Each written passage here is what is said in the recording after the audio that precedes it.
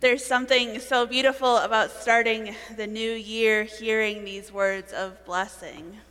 First spoken to the Israelites through a fantastic game of telephone from God to Moses to Aaron to the Israelites, we typically hear these words of blessing at the close of our worship service, where one of the pastoral team offers a benediction, which you may remember means good words.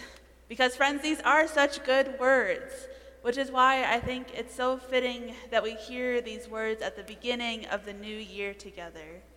Because these words of blessing are not just something that rests upon us at the close of worship, they're a blessing that we carry with us from the moment our hearts began beating, through the joys and pains of growing up, all the way until the time when we will return to God.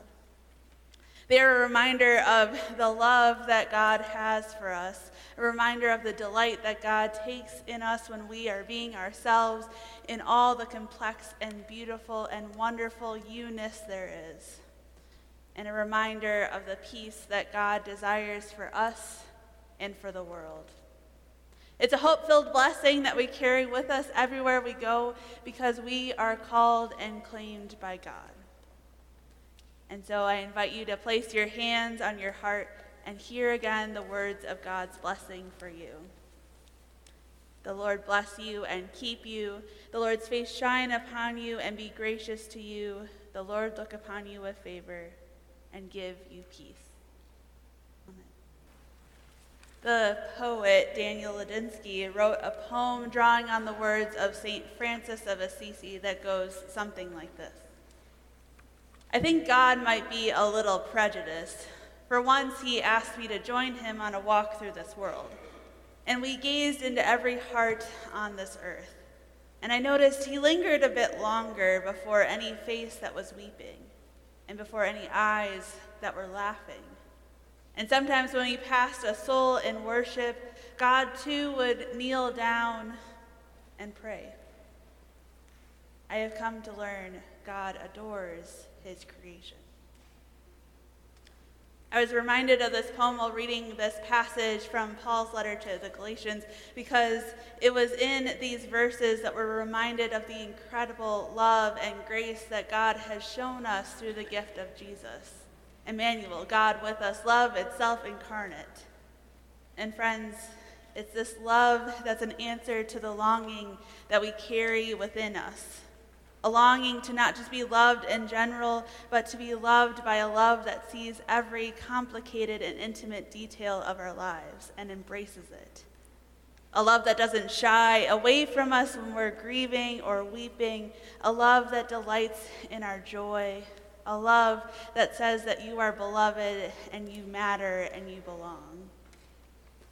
God adores all of creation. No matter our achievements, our possessions, our social statuses, or any of the other things that often make our New Year's resolution list, but we're not defined by the world, we're defined by our relationship with God.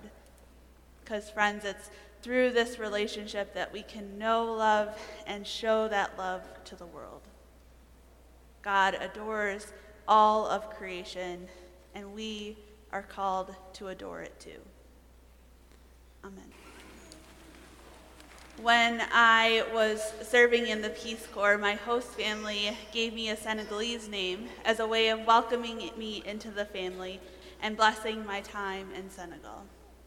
So I was given the name Seynabou, which means one who hides, because I was quiet and a little shy when I met my host family for the first time.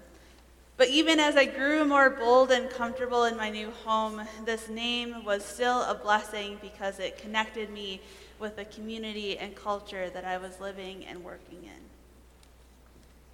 We say and hear the name Jesus so often that we can forget, as Pastor Gary reminded us a few weeks ago, that the name Jesus means God saves, making his name literally a blessing upon the world. And other names given to Jesus are similar: Emmanuel, meaning God with us, or Messiah, meaning anointed one or promise bringer. These names are a blessing upon Jesus from the moment he was born, as all were amazed at what this child would mean for the world. But they're also a blessing upon us as they call us into a community of worship, a community of fellowship, a community of people called to do the work that Jesus in the world. A community of people who are called to spread the hope, peace, and joy and love of God to the world. And so this is our hope for the new year, this simple blessing. We're entering into 2023 with hope because we know that we're called, claimed, and blessed by God. And therefore, we can go into the new year full of hope and ready to share that hope with the world. Simple as that. Amen.